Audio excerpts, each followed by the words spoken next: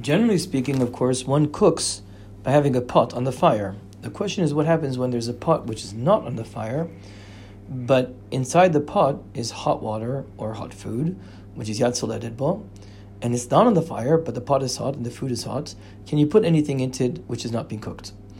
Generally speaking, this is the answer. Kli Rishon, that is the pot, the utensil that it was cooked in, it's prohibited. Even if it's not on the fire, you can't cook. You can't put anything into it.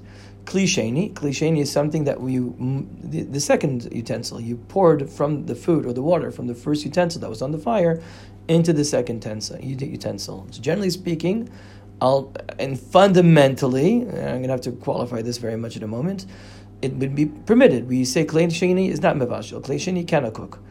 L'maisa, though, speaking only Kli Shlishi. If you pour from the Kli Rishon to the Sheni to the Shlishi, you can only put something into the Kli Shlishi.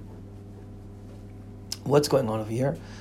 Generally speaking, Kli Rishon that we said is something which is on the fire. So we say, this is what Tosfot says, it's a very famous Tosfot, that the walls, the tfanot, the walls of the utensil are hot.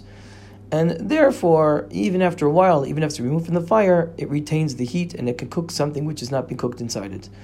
Kli Sheni, it wasn't on the fire, so the walls of the utensil, of the cup or pot or whatever, wasn't heated by the fire, and therefore it will cool down a lot fast, and you cannot cook something which is being put in. That's what Tosfot says.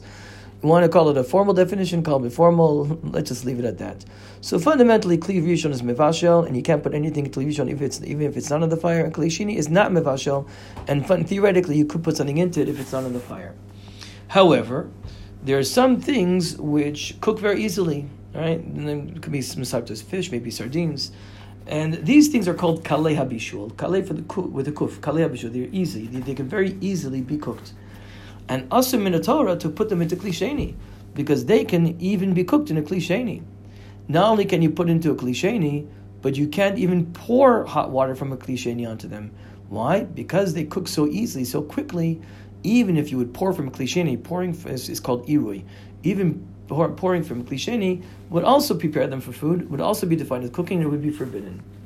Now, even though al pidin, there are only a very few certain foods which are defined as kalei habishul, those foods which are very easily cooked, and that therefore you cannot put them into a Kli Sheni.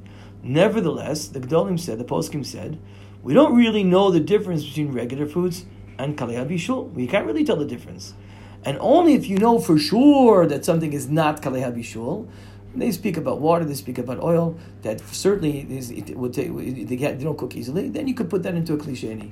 But otherwise, you can't tell the difference. You don't really know. Moreover, the poskim say that you can't put things into Kli Sheni because it looks as if you're cooking on Shabbat. And therefore, l'maiseh, the bottom line halacha is that you cannot put something which hasn't been cooked into a Kli Sheni on Shabbat. You can't pour from a Kli Sheni onto something which hasn't been cooked, only if you know. And only if you know that it's kalei bishul, then you couldn't do that. So we distinguish here between the Kli Sheni and the pouring from the Kli Sheni. The bottom line is like this, I'll repeat it again. You can't generally put anything into Kli Sheni on Shabbat, because we don't know what's kalei bishul, what's not kalei bishul. You can't put anything to Kli Sheni. You can pour from a Kli Sheni on something, and you can on something else. You can only you should only refrain from pouring from Kli Sheni if for sure you know that it's kalei bishul.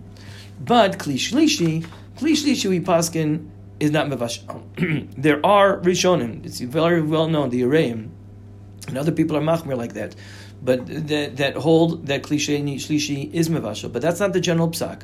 The general psak is that the Kli Shlishi is not mevashel. So if you take hot water or food from the pot and you pour it into another utensil and you put it into a third utensil, that's a Kli Shlishi, and there's no bishul in that Kli, even if it's hot, that's the psak.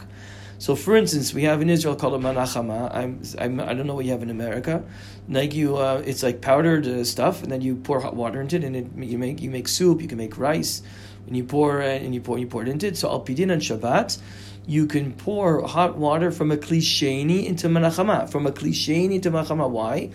Because the manachama is considered to be a Kli Shlishi. and therefore you're allowed to pour the kli sheni into that.